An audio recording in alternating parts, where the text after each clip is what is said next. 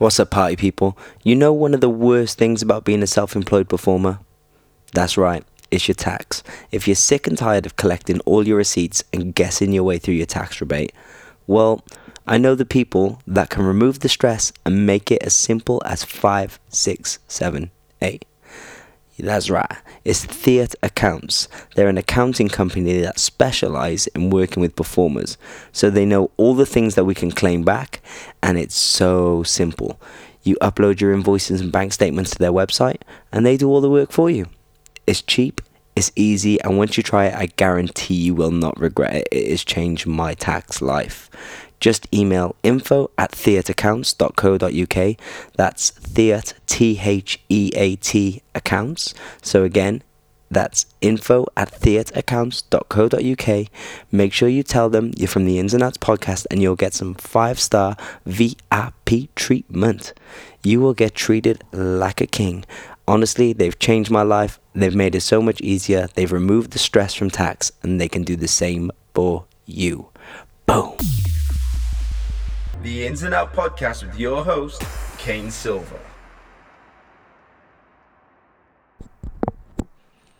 In this episode of the Ins and Outs podcast, I speak to professional dancer and choreographer CJ Salvador. CJ is originally from Chicago and now lives in LA. We did this podcast over Instagram Live, as I've been doing of recently, and it was great. I had such a good time chatting with CJ, obviously because of it's via Instagram. The audio quality isn't great, but we do have a fantastic conversation. He tells us about how he started dancing. He tells us about his move from Chicago to LA, and he talks about some of the pressures of being, I guess, popular and kind of Insta famous on social media as a dancer. I also ask him about some pinnacle moments in his career, and then we answer some questions. I had a great time catching up with CJ. I hope you enjoyed the podcast. Please leave us a 5-star rating and review on iTunes, and stay safe and stay happy. Here is CJ Salvador. What's up, bro? Just enjoying this fine Saturday evening. I know it's late by you, brother. I appreciate you staying up. Bro, no doubt. Chin chin, I'm already like 3 gins in, so cheers. Hey, hey, what you got beer too? Very nice. That's straight gin? That's Yeah, Latin bro. straight gin? Oh, wow. Not straight. Hell no, not straight. With the lemon. Yeah, Can you imagine that deep? Woof. Hey, man. I know these are sad times, bro, but damn. Bro, so how you surviving? How's life? How's things? Dude, life is great, man. Life is really, really good. I'm an only child, man, so this is nothing new to me. So, I've been in this predicament, or like I grew up in this kind of environment, you know. Uh-huh. How you been, man? You been good? Bro, I'm not gonna lie, like I don't know what the state's like over there, but we'll catch up with that in a sec. But here, everyone I speak to is like, I'm bored, and I'm like, I'm enjoying the rest. Yeah, that's good. I'm enjoying not having to travel every day, or Yeah, you know? man, it's great. It's like a moment of like just kind of solitude and just like rest, you know? Yo, dude, I'm literally embracing it. I'm dancing more than I normally do, which is weird. Dude, but for like myself, which is great, you know? Yeah. And it's in a different setting. It's not like in a class environment or on a job, or it's like for myself. Yeah. And it's kind of how dance began for me. Yeah, definitely. You know what I mean? Like, so it's kind of nice. Yeah, man, it's good. Yeah, because how long you guys have been on lockdown? A little bit longer than we have, right? When did it start? I think we're a month in, 3 weeks or a month. Oh, okay, so we're all kind of, I guess, at the same time. Mm-hmm. Got you. Around. But I mean, if it lasts 3 more months, I might not be so happy. Yeah, I feel you, man. I feel You know what I'm saying? Yeah. When the bills start to come in again, you're like, oh. Yeah, dude, it's been really interesting, and it forces you to use your creativity in another way than what it's for me personally. Like, I'm forced to be creative even just with like financial stuff, because I was just so focused on pushing all my energy and creating just like 8 counts of a combo, Mm-hmm. which in the grand scheme of things, which I still love doing, but in the grand scheme of things, it's forced me to be creative more in like a bigger picture kind of realm, Yeah. Well, how are you gonna say you're creating an 8-8 combo? How are you gonna sell that? How are you gonna get people to still learn it without being given feedback and you know? Exactly. Yeah. And so it's it's just I'm trying to expand, yeah, like on other platforms, like at least for like the first week, I was still kind of in my denial period, Uh-huh. so there was it was just a lot more beers and a lot more just not taking things quite as seriously. But week two was like, I forced myself to just, I had like a solid 2 weeks of just water so I can just kind of get my mental straight. And I really just went pen to paper and I took things to like, what have I always wanted to do, but I've always made the excuse that I haven't had enough time. So I wrote all those things down, and then I just started attacking those. Like one of the things I've always wanted to do was create my own meditation, right? Because I've been a avid meditator for the past 10 years since I've moved out to California, and it's really changed my life, in all aspects. So I finally got that done, and I'll have to. You got to send me your email because I'll send you it. I'm releasing it for free to the world on Monday. Yeah, so it's specifically for artists and creatives. Sick, You know, sick, sick. because it's tough times, man. You gotta, if this isn't right or this doesn't feel right, it's almost impossible to create. At least for me. For me, Yeah. I Well, have to be on a certain level of like a frequency, on a vibe, to want to put create something into the real world. I guess it's not even about just creating. It's about surviving. It's about being productive, being positive. If your brain isn't right, your body's not going to be right. Oh yeah, it's easy to be like, man, fuck, you just give up. You're just like, oh, today's not the day. I'll do it tomorrow. So it was really hard. I had to when I knew. So I was on a job, and we were already like 6 weeks into rehearsal, and I started hearing about the virus, and I called it from the beginning. I said, this job isn't gonna happen. I knew it. I felt it. I knew it. But 6 weeks, full show, fully done. Then we get a message like, hey, take the weekend off. Okay. Hey, take next week off. We're going to see what happens. And then after that week, we got the email of like everything's just kind of canceled, until next year, further notice. And what's even nuts is the show that we just finished.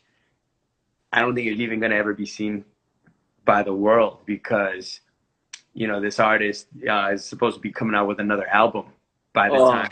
Yeah. So it was just like a real, like, a shock, but what that really taught me, which I've always known, is, bro, you can't ever rely on this industry.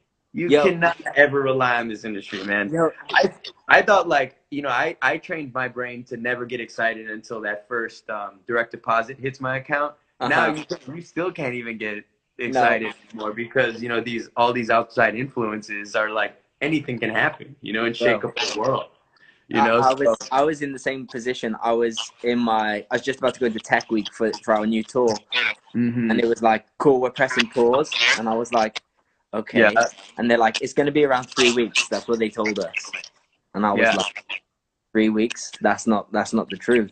Like, and I was like, say September. I was like, we're going to need to backtrack 3 weeks. Like, we're going to have to start again. You know what I mean? It's going to be so crazy.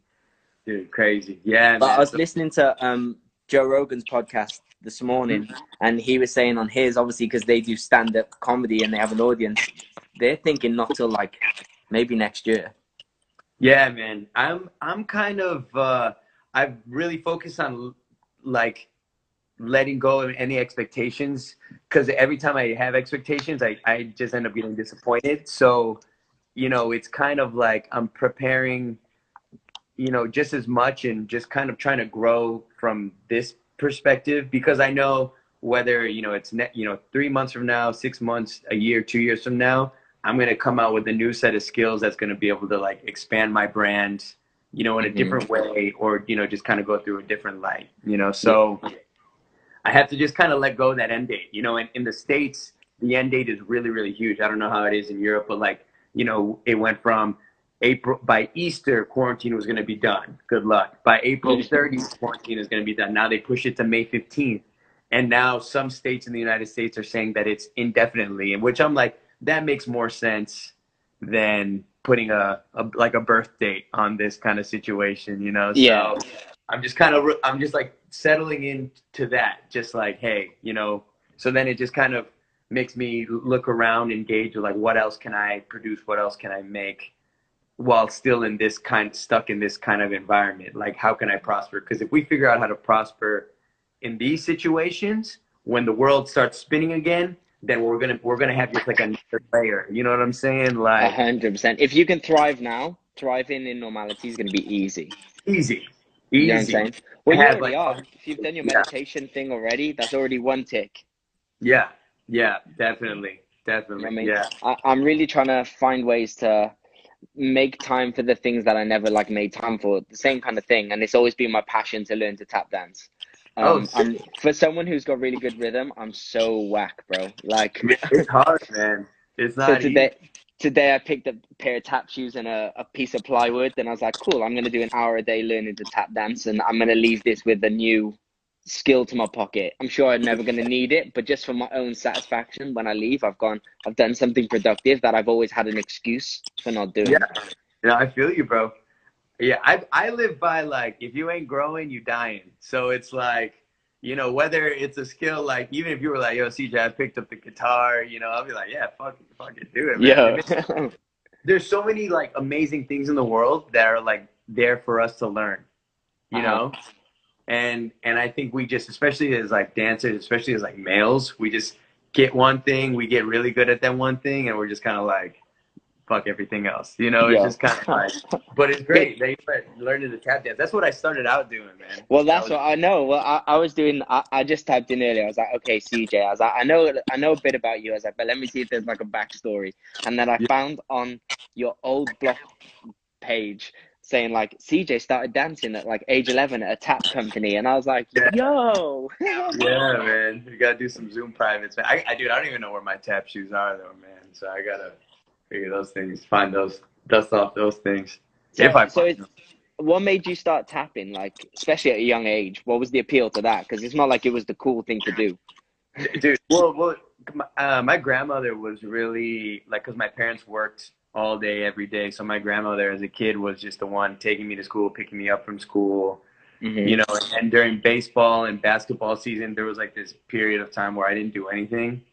And she would just make me watch all these movies of like Fred Astaire and Gene Kelly, you know, and I thought they were really, really cool. So she pretty much was just like, yeah, so you're going to do tap. And I was like, that's so whack. But then I did it, and it ended up being like a lot of fun, you know, and then I was just like the only boy, you know, and then we went to the studio where the tap program was super, super strong, you know, Hmm. and like I was the only boy. And I think at that by then I was like 12, 13. I was like, you know, this ain't too bad. You Yeah, know, room full of girls.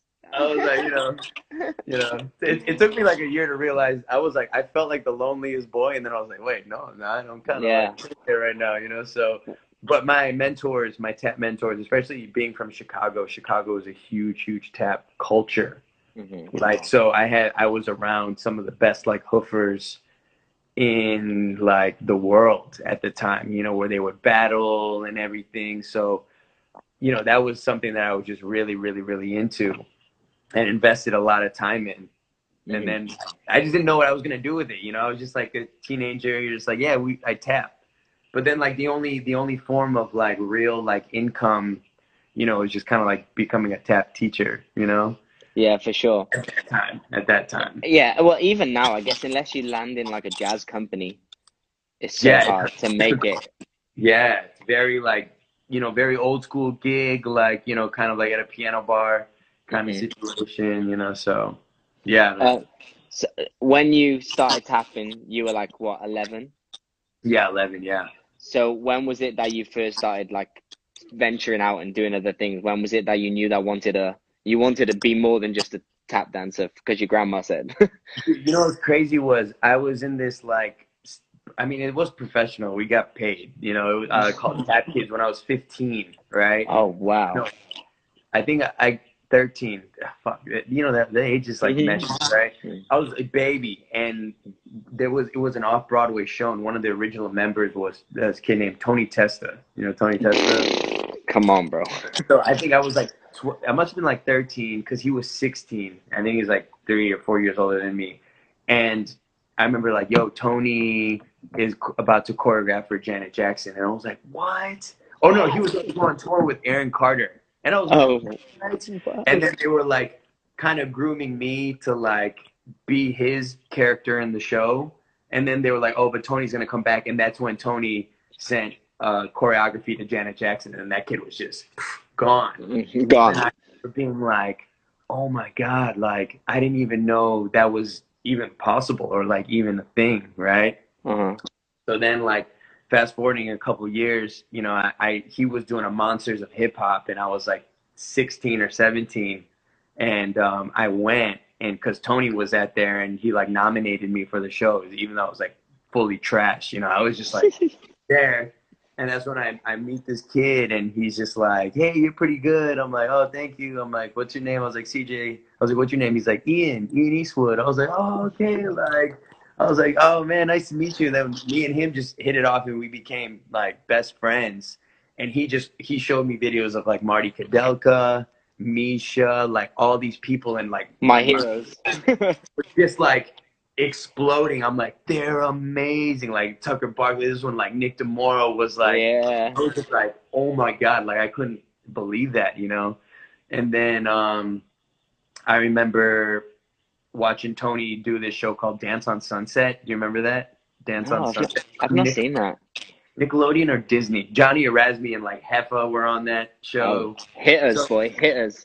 yeah, hit it. So it was just like that's when I was like really like, wow, I really want to do this. And then like Nick Bass, I remember came to Chicago and I took his class, you Dan know. Scott, bro. Dan Scott. Yeah, Dan. Oh, still to this day, man. Dan Scott. And, Don't know where he is. Don't know what he's doing, but Dan no, Scott. he's in Tennessee somewhere, just in a just being Drinking a whiskey and dancing two steps for people. exactly. Listen to country music. Exactly. Yeah. But yeah, so that's pretty much how I got into it. That whole like exposed to that whole realm, and at the same time, Ian was only 14 at the time, so he was just like teaching me his little choreography. His like I don't want to say little, but his anything he would make up, he would just teach me. You know, so I was just like we were just in his basement. He would teach me something, and I'd be like, all right, let's play N64. You know, so then I was like slowly being exposed to like that whole side of the world. You know. Was this before he kind of exploded?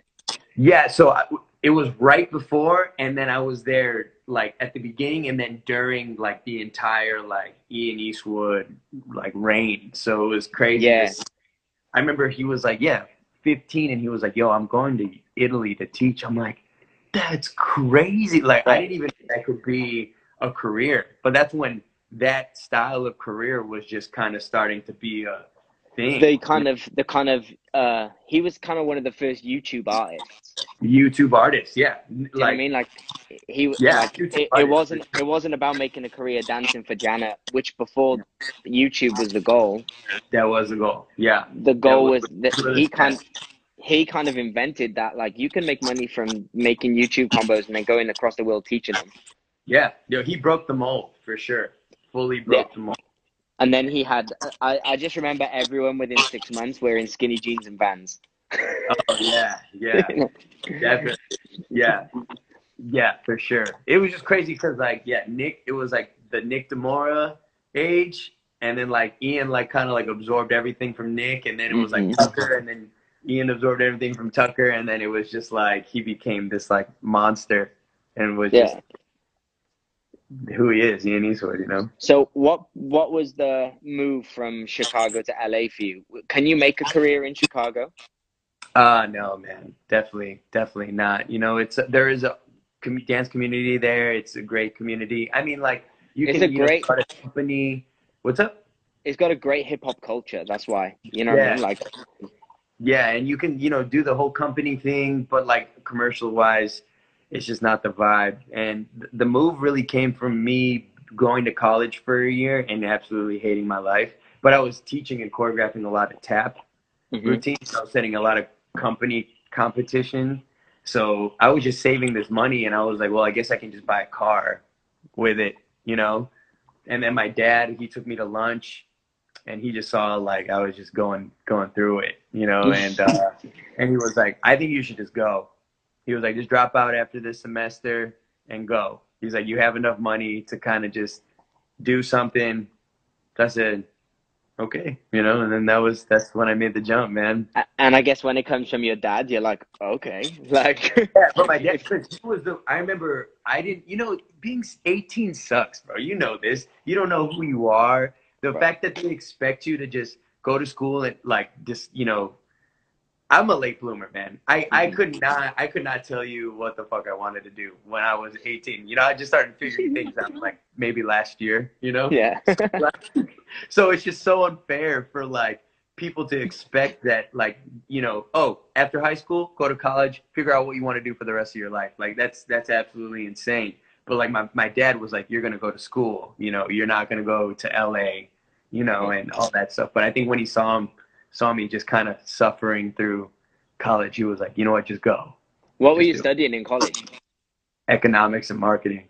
Wow. It was accounting. Accounting 202 took me fucking all the way down. Well, I guess the marketing pays off kind of in our world.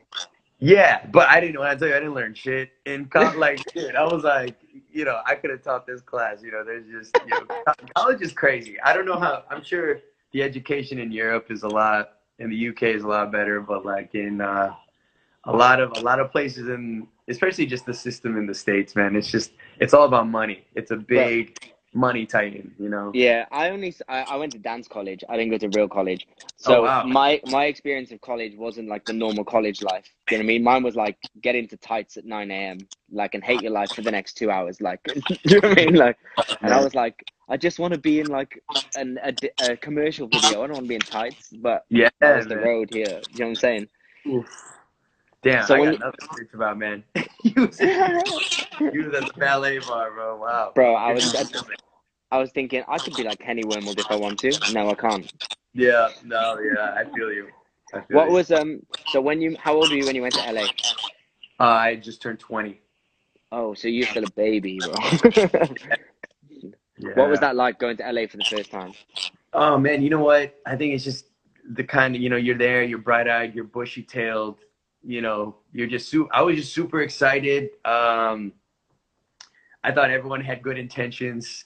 It's just crazy because, you know, you're just out in the real world. You know, it was my first time of like, you know, I don't have to wake up at a certain time, you know, but I was I have a very obsessive personality, and I was so obsessed with just becoming the best dance version that I could possibly be. So I just lived at Millennium, Debbie's. I remember even before ML was even a thing, I would take Sean Neveriso's class at Millennium, like religiously, you know, and it was just. That's way back. Yeah, and I would just like follow Misha around like a freaking, just taking his class all the time. And, you know, I was very, and what I'm so grateful for was back then, because there was no Instagram yet. So I was broke. I had no money. I remember not having a single picture in my wall or like in any of the entire apartment. It was a 4-bedroom. It was huge, but it was in Little Mexico. You know, you already know about that. Yeah. And so, you know, I would just get my clothes from the Goodwill. And because there wasn't that constant pressure now of having to post on social media, how, you know, if you want an image, right, portrayed of you, you know, I was just wearing hand-me-down clothes and just dancing and training. And me, Manic, he was one of my roommates. You know, we were just broke but dancing, but just so happy. Like we were just, there was like no pressure, I felt like, you know, and I really feel for this next generation that's coming up, like my little cousin who's about to move out here soon. You know, he just turned 18, and like already, you know, they feel such a pressure to have their Instagram be like such an image, you know, and it's like, you know, I'm like, wow, I couldn't imagine going through high school with this level of social media. You know what I'm saying? It's crazy. Facebook, right? You guys have Facebook, right? Facebook, and we had MySpace. MySpace, yeah. That was it. Like, and that was, but you could only access those on a computer. You couldn't access them on a phone, you know? So we had a really, really good separation from those worlds. But now, like with these next generations, it's so heavily intertwined, you know? I remember when I moved to LA and Instagram was just popping, and I'd see like someone had like 6,000 followers, and I'd be like, they're famous. Oh yeah, dude. Or Twitter too. I remember someone had 3,000. I'm like, damn, they Like made they've it. made it. You're famous, bro. Like Famous, bro. Yeah, it was, it's and I'd get like 8 likes, and I'd be like, yo, eight yeah. people I'm like fine. me. I'm on fire. Yeah. It's crazy. But I remember going to my one of the first castings that I went to when I went in and did the casting, and the first thing they said to me, they asked for my headshot and resume, and this was in LA, and then they said, how many followers do you have? And I had to write it on a piece of paper. And that was the first time that was considered, and I was like, huh? Like Wow, normally you just ask for my resume. Like like that's insane, man. Because when did you move out? 2012, 13. 13, beginning of 13, February. Got you. Wow, man. And then I left the end of 15, beginning of 16. Got you. Yeah, you got But out of here. Like, peace. I just remember that transition and being like, oh, so it's not about how I dance, man. No. Like, and I remember that change, and it was a strange thing to understand. Yeah, man. And then it was like it was a strange thing. It And the was. thing, what I struggled with in LA was the whole like, what clique are you in? Yeah. You know what I mean? Like, because I like dancing like Marty and like Misha and those guys, but So then, I didn't like playing poker, and I didn't drink. I like going to the gym. And I'll always remember Anjay and Misha being like, yo, you come into Federal, you can bring a protein shake. And I was oh like, my God. you know what I mean? And I'd be like, where do I fit in here? Like, They're making fun of me. like I should be with like Willie Gomez and like, you All right. know what Yeah, I mean? yeah. But that's not what I like to do. And I really struggled to find that there. Yeah, man. It's and it was very I think a lot of things were a lot tighter. Like very, very tighter. Now I think things have loosened up. You Uh-huh. know, I think people are more the cliques are just more there's obviously still friend groups, but people are more open and accepting, you know, to things, you know, because we were just a bunch of kids, man. It was just like everyone just left high school to go to the dance high school, you know, and Yeah. you know, it's yeah, I totally feel what you're saying, you I know, just remember, and I always remember like going in the studio and being like, "Oh my God, I saw them guys on YouTube." Like it was never I saw them on Instagram. Like it was like, "Oh my yeah, God, I saw that guy on YouTube." You know what I mean? And then I would know people from their credits, not from their YouTube video or I guess their Instagram. I'd be like, "Yo, that's Marty. He choreographed for Justin. Yo, that's Super Dave. He's choreographed for Omarion." And like, you know yeah, what I mean? That's how I gauged it. And it was a really strange thing going into like, and at the time. Marty's and Super Dave's classes were empty because it wasn't the popping thing. oh, It wasn't the current thing, and I was always like, so where's everyone? Like, do you know yeah, what I mean? What's everyone doing? And it was yeah, the beginning of that era, and it was strange for me because yeah, all the people I looked up to, I was like, their classes aren't busy. It's like yeah, weird. I know. Yeah, it's yeah, but that was also when like Millennium was dying, I think, right? Uh-huh. 2013. That's Hmm. when it was dying, and it was like right before the whole like T Millie, Trisha, Will the Beast. I think Hmm. was that 2000. That might have been 2013. Like, but I remember that time where there was just a big shift, Hmm. and it was before the Millennium had the red wall, you know? Yeah, and I just remember Will's class being packed out. Yeah, yeah. So that was definitely And 2013. I used to teach children's hip hop at the same time in the next studio. So remember the first time I rocked up, I was like, "Yo, all these people are here for my class, all these little kids." And I went Yeah. in, I was like, "Nope, they're No, dang. they're 10, and they're taking adults classes and roasting." Like, Listen, I know, dude. Now, yeah, kids are like, it's insane, man. It's so insane.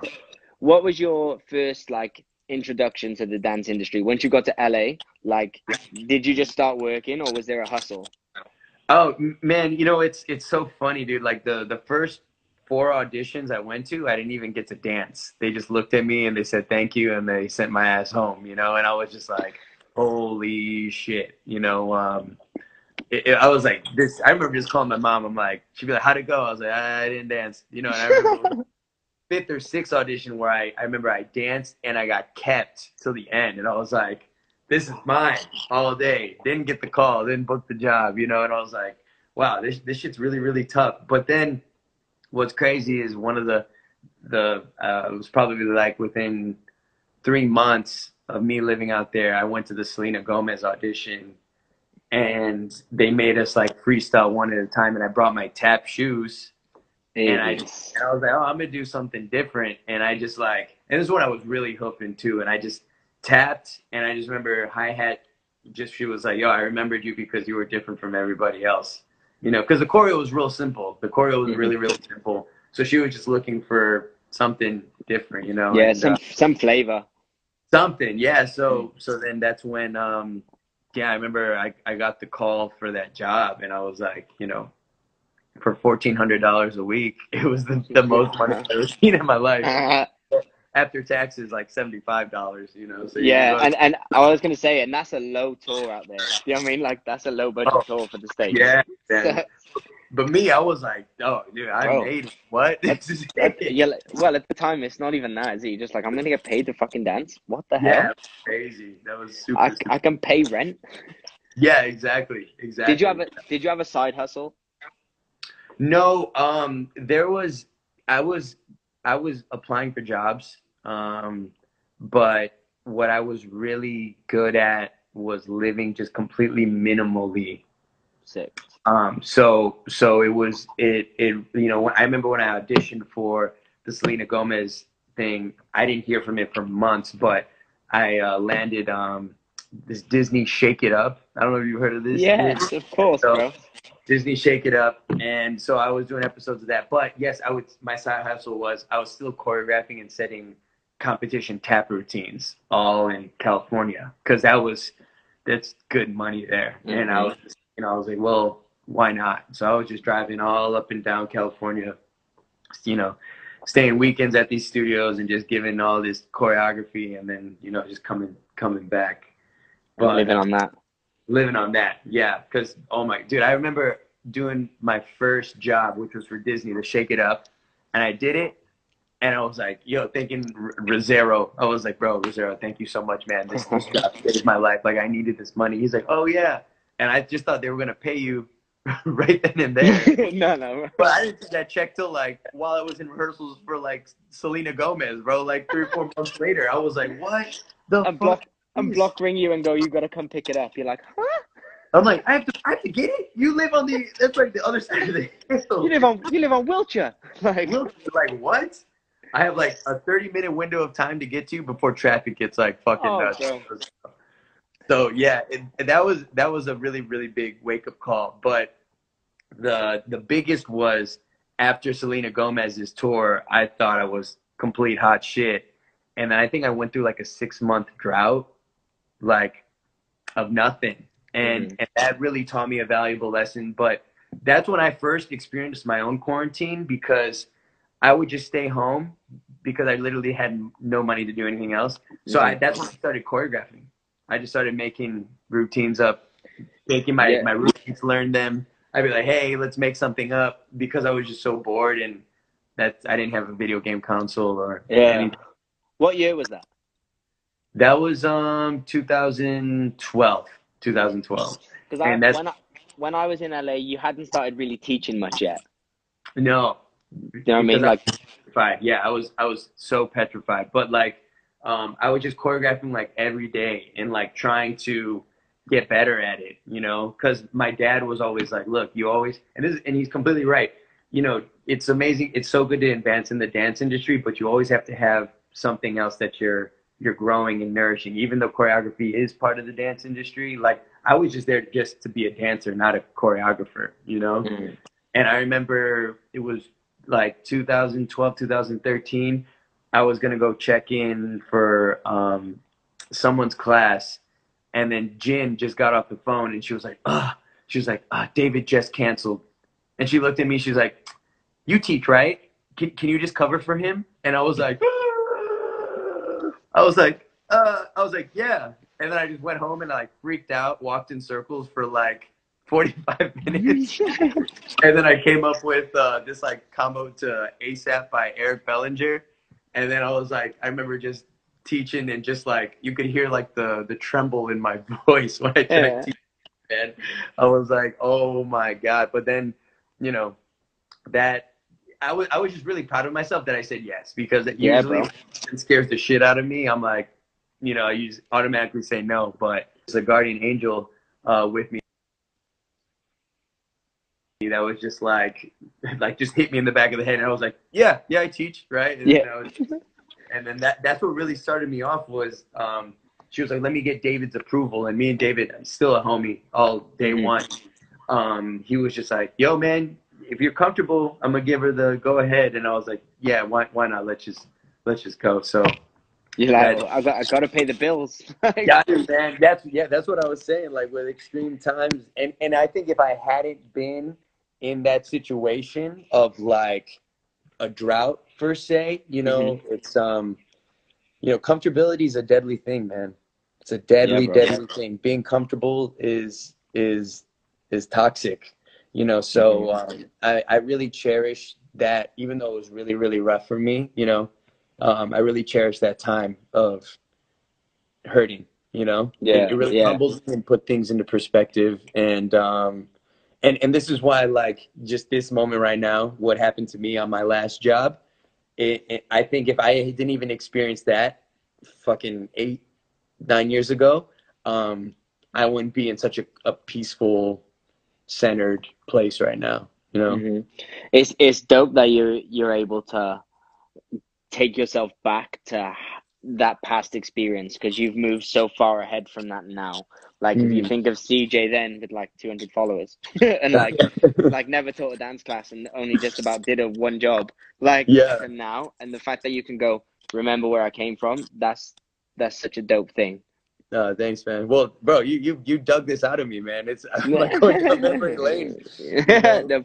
Bro, it's dope. It's inspiring to hear, because I think we get so caught up, especially now, like we were saying with social media, of how we need to be portrayed, and we see people like yourself, and like, oh, we'll look at like a Misha, or we'll look at like a Ian or a Johnny or a Nick, and we'll go, oh, we're seeing them at the top.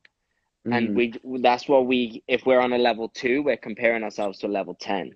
Whereas actually it's okay to be on a level 2, because they were once at a level 2. Yeah, and I think man. for people to be able to understand that you've been through these things too, and you've had a 6-month drought, and I didn't do anything because I had no money. For people who are going into that or experiencing that maybe it gives them hope. Yeah, which is great. I think like the biggest lesson, like, it's the comparison. It's a virus, man. It's a virus that you always got to take your vitamin C and your zinc so you can keep that virus at bay, you know, because once you let that get in your mind, it's really, really deadly. I think but again, social media wasn't like that big. So I was really able to just see where I was, grasp where I was, and how can I make where I am flourish, so then I can reach to that next level. A lot of the times we're just looking so in the future that we're not really realizing what we have around us, you know, to get to that future. Like, I was so blessed. I was surrounded by some of the best dancers in the world. I had Kylie Bright, Ashley Gonzalez, Manya Kinsandi, Chaz Buzan. Like, these people were just flowing in and out of my apartment. Tony Czar lived right downstairs. So I was just like, hey, you guys want to dance? Taja Riley upstairs. You know, I'm just like, hey, guys, you want to dance? Anyone want to dance? And we would just dance, create, just always constantly, boy. You know, it was just constantly us just workshopping. And I was just trying to embrace and just like absorb everything, you know. What's really dope about that is that all the people that you mentioned, you're also different as well. Yeah, definitely. Yeah. You know what I mean? It's not like you're, who can I use for an example? Say, Nick, Misha, and Kenny. Like, yeah, you know who what I are mean? just like all kind of similar. Yeah, like, definitely. But you're all so different. I bet it's like, oh, I can do that today, and I can do this today, and it's going to make you grow this way as opposed to in one direction. Yeah, that's why, like, even there's which is great right now, because there are no classes happening, and I forced myself not to choreograph for 3 weeks. Forced myself, because I realized, which is kind of fucked up, was Delaney was like, when was the last thing you choreographed? And it was actually for the show that I was doing. And I was like, oh yeah, it was the piece in the show. She's like, oh wow, that was like a couple weeks ago. And then I had like a twist in my stomach because I didn't realize I was so programmed. I fell into the Instagram trap of like, if I'm not constantly pushing something out, I feel behind or forgotten, right? And that's like my stomach twisted, and I had to just untwist it and say, it's okay. I have to refill my cup. And this is why like a lot of my last choreographies, I haven't been like personally feeling. It's because I was just pushing just to push, you know, which is important, but you have to find the balance of like really refilling your cup before you can just kind of just give, you know, That's and go on. oh, Sorry, bro. oh, No, no, you go. but that's why like no classes being available. Like I'm just kind of Yo, Justin love you, Bieber just said, Justin. "Love you, CJ." Yes, Love you, brother. Justin. Yo, I danced for Justin when he did Baby in 2010 on X Factor. That's So legendary. you don't remember me, and he jabbed me in the chest. That's amazing. Yeah, Yeah, it goes that back. sounds like it. But I hope you're safe, brother. Hope you're washing your hands. But Nice.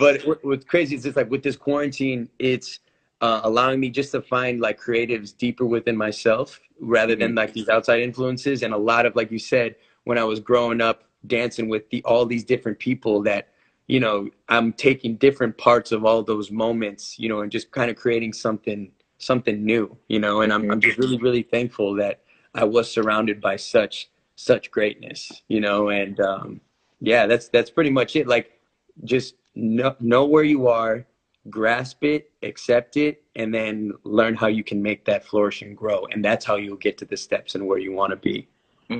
I want to pick up on something you said. You said that you found yourself maybe putting stuff out that you weren't so, I guess you weren't happy with, or you were like, you were just pushing it out for Instagram because you felt like that's what it's got to be.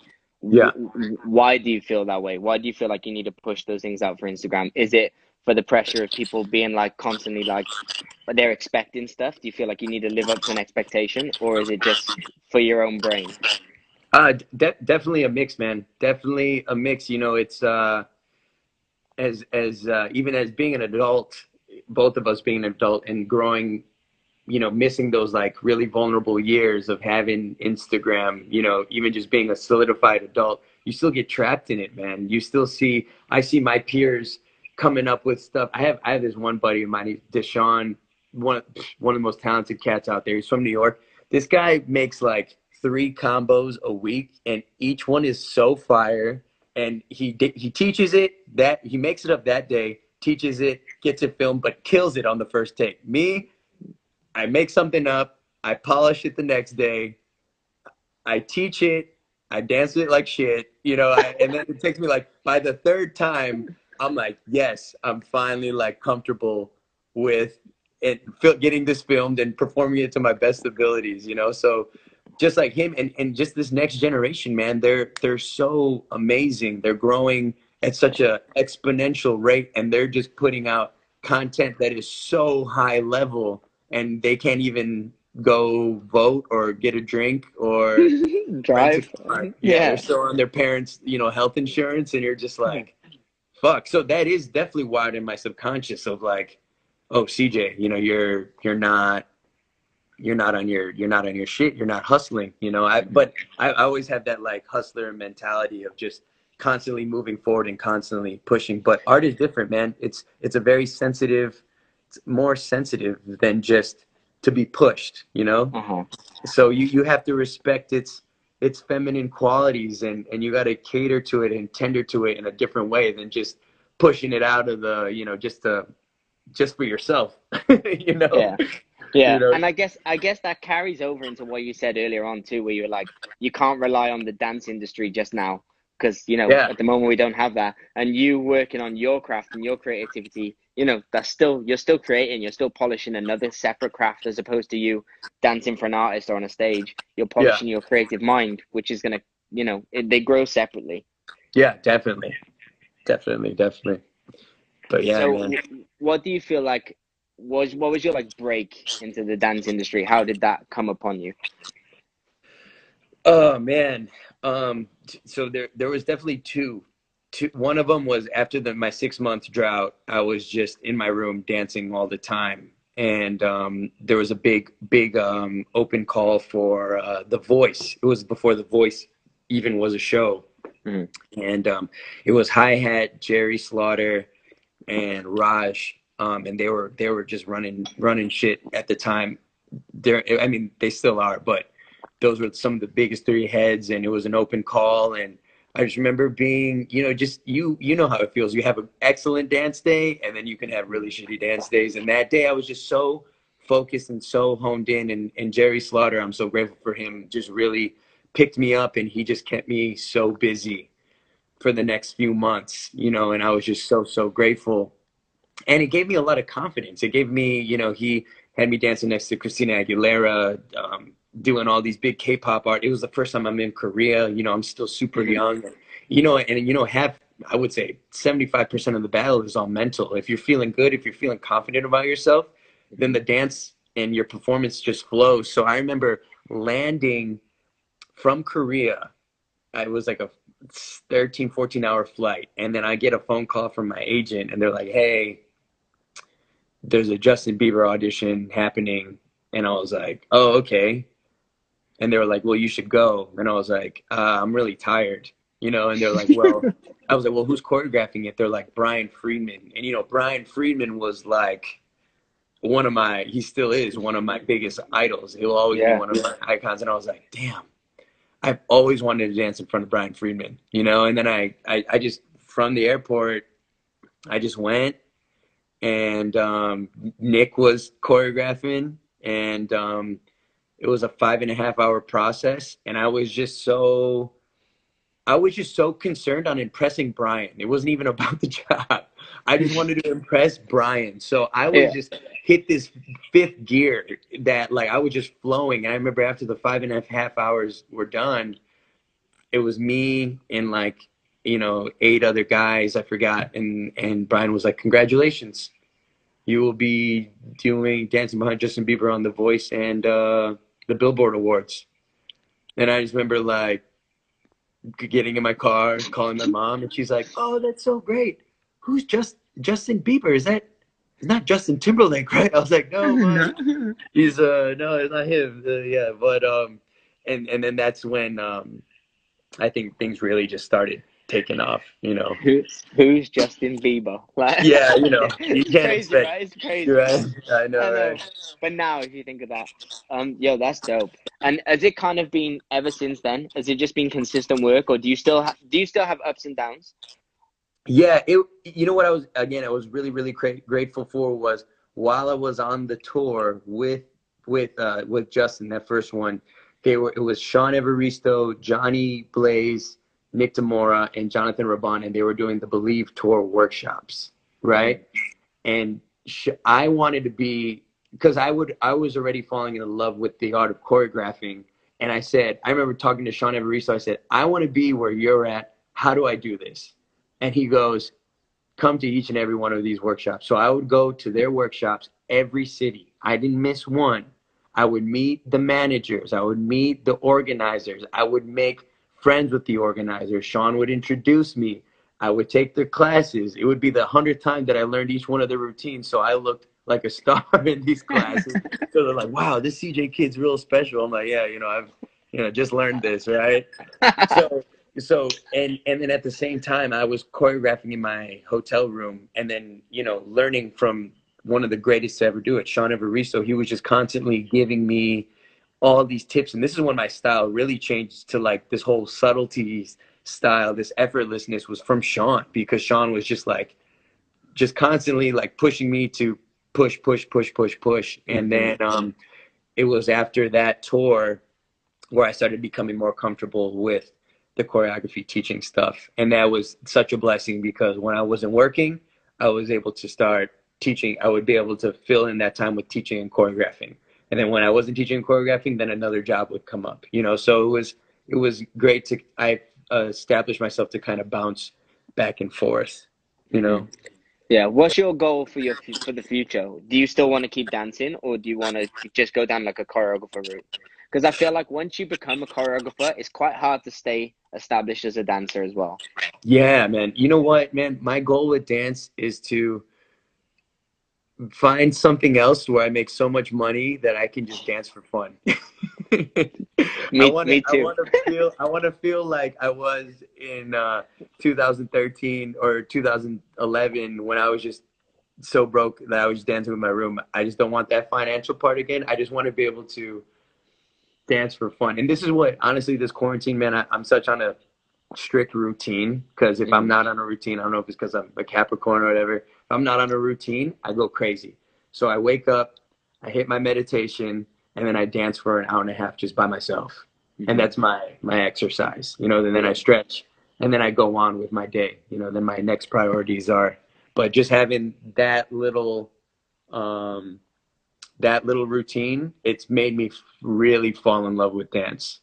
Really, really fall in love. And then it made me realize how special of a relationship it is to have with dance, you know. And then it's abused when you go into the industry, man. It's fully abused, you know. And I understand when people are like, you know, this, you know, they come in the industry with high hopes, you know, bright eyes and bushy tails, and then the relationship with dance isn't as pure and as blissful as it once was, and then it kind of taints it, and you're like, this isn't all it cracked up to be. Even when you do your dream job, you know, it's work. The word is work. You've You still got know? to rehearse for 8 hours. You've still got to Yeah, travel. You've still got to put all these bits to it. That is more than just doing the dance presentation part of it. yeah, definitely, man. It's you. People just see the glitz and glamour, and they don't see all the blood, sweat, and tears that go behind it, you know. And it's still constantly a fight just for dancers to get the, you know, a fair rate, a fair payment, fair. I mean, that's the same thing as rate, but just fairly treated. You know, it's still a fight. It's amazing to see dancers become dance stars, like beyond, you know, the dance industry. You got the KKs, you got, you know, the Delaney's, you know, just like huge names now that, you know, are just doing things far and beyond, you know. And I know it's like, it's so crazy because a lot of people ask me, they're like, you know, what are some advice, you know, what's something that, you know, you could always tell me. And I'm just like, look, just focus on becoming the best version of yourself, you know. And also, it's as hectic as this industry is right now, it's kind of a beautiful thing because people have created ways to make their own lane. You know, before, when we were starting out, there was just like one linear path. Now, you know, and I blame Wildebeest mostly. He took a hammer to that thing, and now everything is scattered, which, you Yeah, know, bro. a lot of people were upset about. But now look at T Millie. I met Tim Milgram when he was trying to be a choreographer, when Bro, he me was a too. choreographer, Me and then too. now he has his own empire, and you know, he's part of the reason why there still is a millennium today. You know, it's Yeah, so bro. crazy. I met him in 12 when he was trying to be a dancer. Like, Yeah, man. I mean, when I remember him doing a video, he filmed a video for Nika. She was doing like a routine Sunny song. And I was like, who's this guy with the camera? Like this geeky, like Jewish kind of guy. And Yeah, he was yeah. like, yo, I dance, but I've just started filming stuff too. And then within 3 years, you're like, yo, you've made your own lane.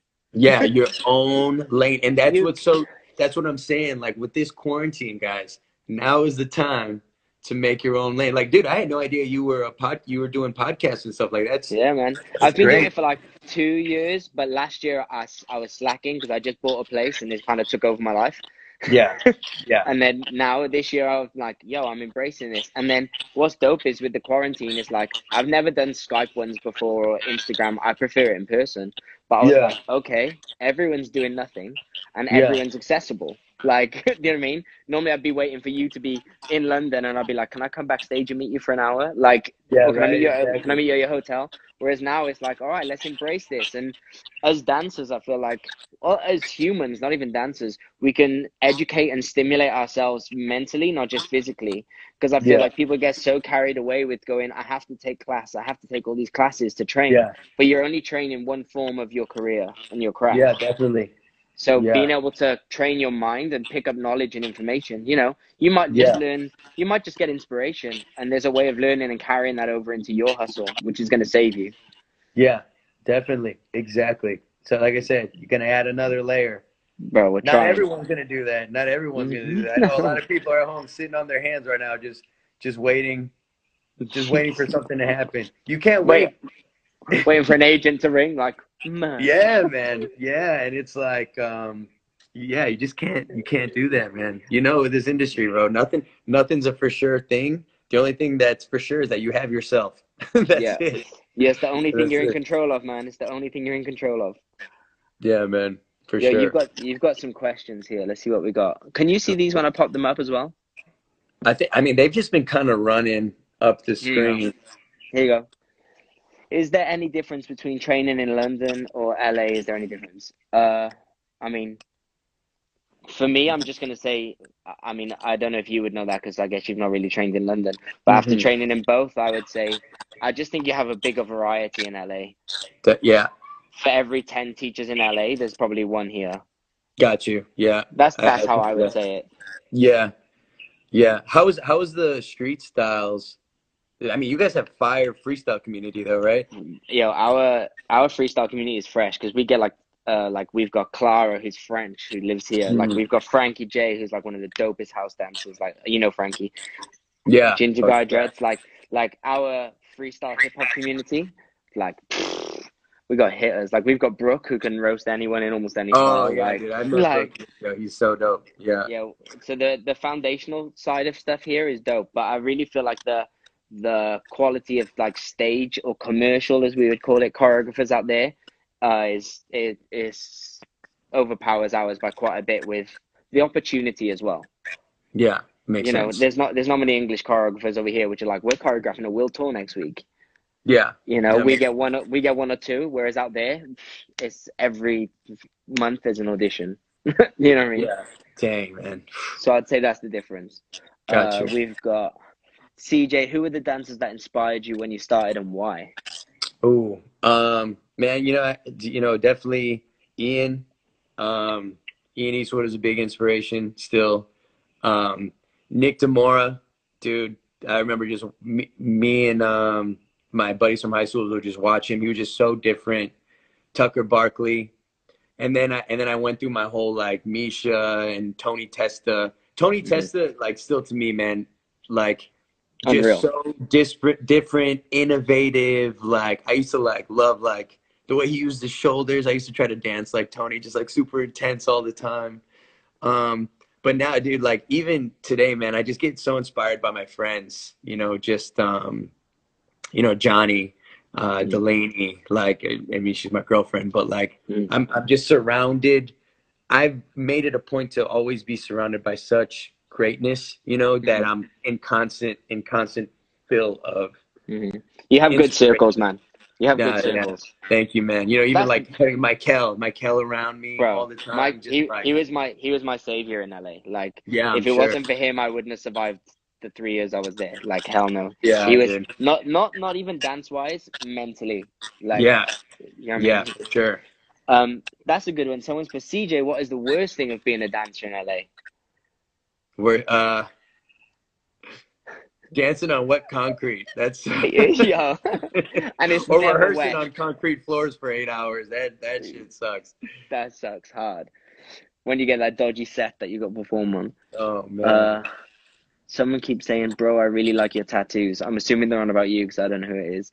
Um, how did you? That's a good one. How did you find out that you love dance so much?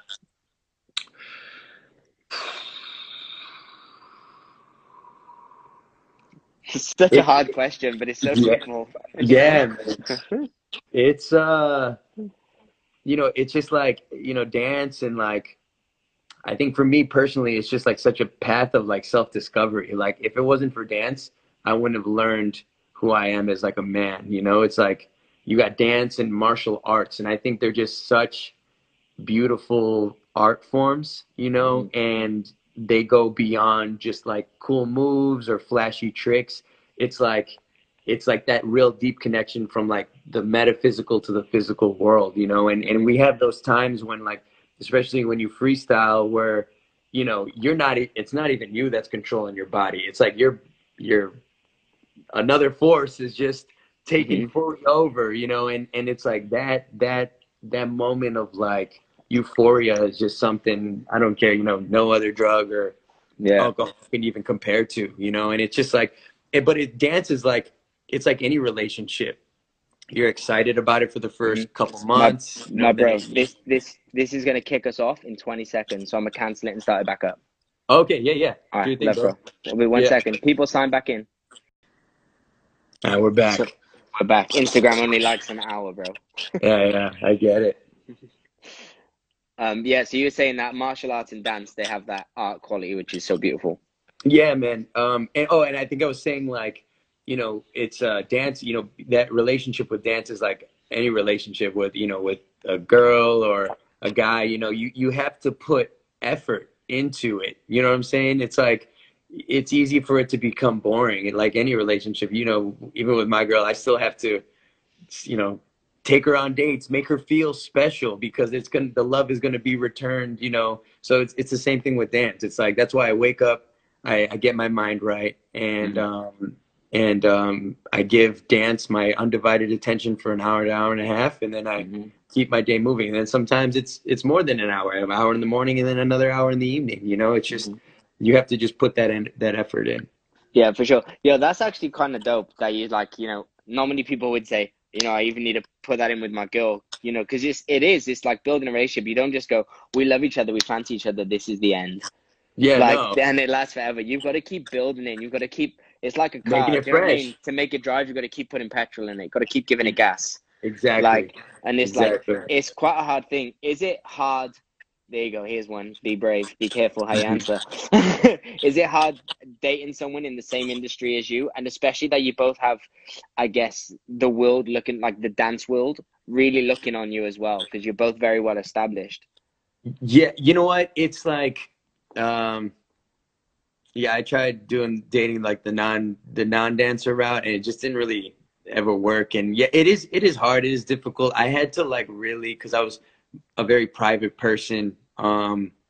I had to just really just like let go and just like just kind of open up and just letting everybody know about the relationship. But it was the best decision Hmm. of my life for sure. Like and it's great. We really keep dance as separate from us as possible. We're not, she's her own entity, I'm my own entity, and I've always am like, I want when we come together for it to be special. Yeah. I don't want it to be like such a package deal because, then it loses its special quality to it. That's why like, once in a while, if we find a song that we both really, really like, we'll create to it. But we're also just very, very different as artists as Mm. well. We thrive better is if she has something that she wants to do, has it almost done, and I help her polish it. Same vice versa. I Hmm. have something, it's almost done. She helps me polish it, and then it's like perfect. Yeah. I guess it's dope because it's a powerful team because it's like obviously the masculine and the feminine side of things. So if Hmm. you're like, okay, chicks take my class too, well, give them a version of something. Like, you know what Yeah, I'm saying? When exactly. if you're grabbing your crotch and being a dude, they're like, oh, I don't want Yeah, to go do exactly. that. What would Exactly. you do? Exactly. Oh, I pull up, I'm like, Delaney, what would you do? And I'm like, yeah, all the girls do that. That's Yeah. that's great. Move to the right side of the room.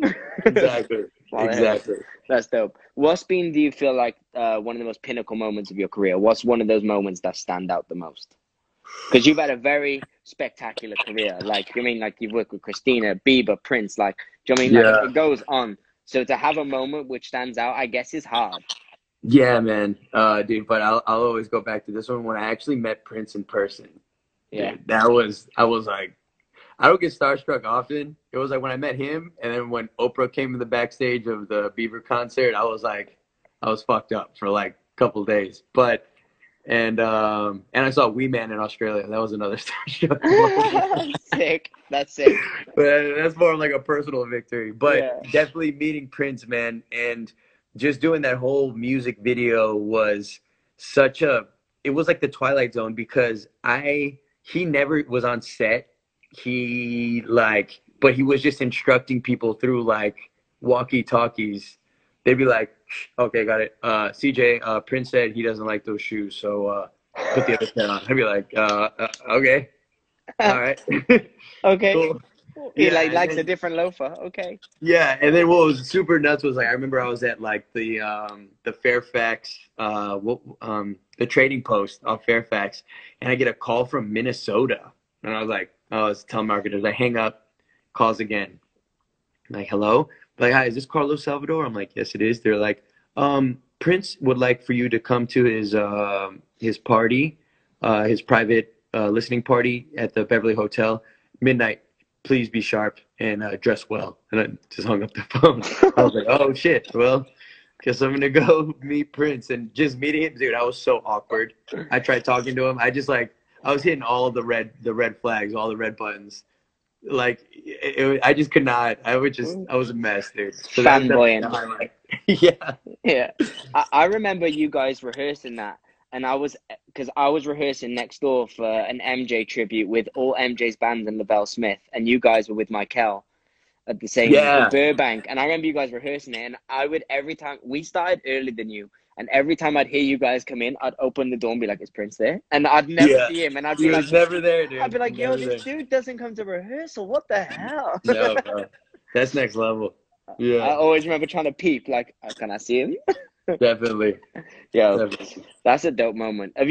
What's like some of the hardest things about this career, do you think? Because we can talk about the greats all day. I mean, Yeah, but man. actually for people to get an insight into what our life really is, because I feel like if you're not a dancer, all you see is us The glitz and glamour. meeting Prince and Oprah and Justin Bieber signing in on your Instagram convo. You don't see the hardship or like the other side to shit. Yeah, yeah. It's man, it's hard to stay inspired. It's hard even when you're on a tour, no matter how amazing the music is, how fly the steps are, doing that every single night for 2 months before you even do your first show, it's like it's really hard to stay grateful and to stay inspired and to like keep that love, rocking and special. It's that's definitely difficult. There's always another hard part is like I've been booked for Katy Perry like 3 times, and every single time the job just falls through. So there's just a lot of disappointment, a lot of disappointment. I know you can relate where you can. I've been in auditions where I was like, this job is mine. I did amazing, and then I don't hear back from it. So it's just one of the hardest parts is just like even when you do make it to the top, quote unquote, wherever that is spot is in your mind, there's still things that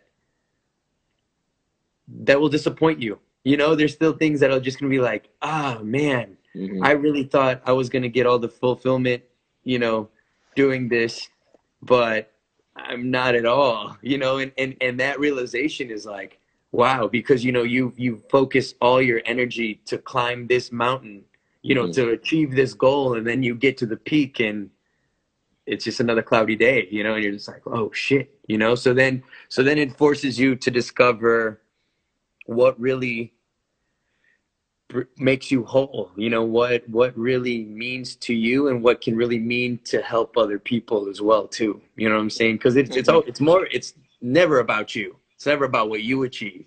It's about what impact. Yeah, it's that's dope that you say that, because for me, all my dreams that I was dying to achieve were never what I thought they would be. Exactly. They never left me with that fulfilled feeling, and all the things that left me with fulfillment are normally the things that not millions of people are watching, but I'm with. Yeah.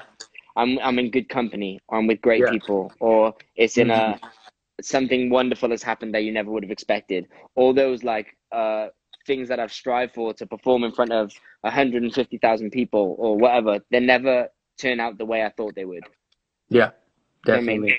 Yeah. It doesn't leave me. I don't leave there like, obviously you get a high and you get a buzz. Yeah. What I always find is actually the next day sucks, because it's like, oh Yeah. what happens now? Yeah, man. It's rough, bro. So yeah, it's because I think we have this like you said, people see the glitz and the glamour, but what comes with it is, with every big great thing sparkling in the sun is an even bigger shadow, Yeah. And it's just but people don't see that shadow often. But it's crazy. But man, we wouldn't have it any other way, Yeah, man, that's so dope. Some more questions for you, bro. Yo, people are dropping quizzes. I'm just trying to read for the good ones. I got time for 2 more because I got a studio session in a little bit. You gotta So I get can cut it. you short, bro. Okay, bro. No problem. Can't believe we've been talking for more than an hour, man. It's been flying bro, by. it flies, right? Here you go. What do you think about dancers that want to make it in the commercial industry go into college? Going to college first. Yeah. I mean, you want? Do you want to answer that? You went to I school. mean, I went to dance school, and I think it's very beneficial because if you just learn, I guess, say you're just going and learning your hip hop foundations, that's going to be very beneficial. But if you want to work for the likes of a Brian Freeman, you need to be able to bust a triple or a double pirouette. You need to have Yeah, some you're right. sort of a basic technique. But if you mean within college, as in like going to learn economics, like Yeah. I don't know. Yeah, It could man. benefit. It could benefit after your dance career, I guess. Yeah, You know what I definitely. mean? Yeah. Okay, so let's finish this last one with my question. If you could give one piece of advice to a dancer who's on their way up, male or female, what would it be? Fuck, dude.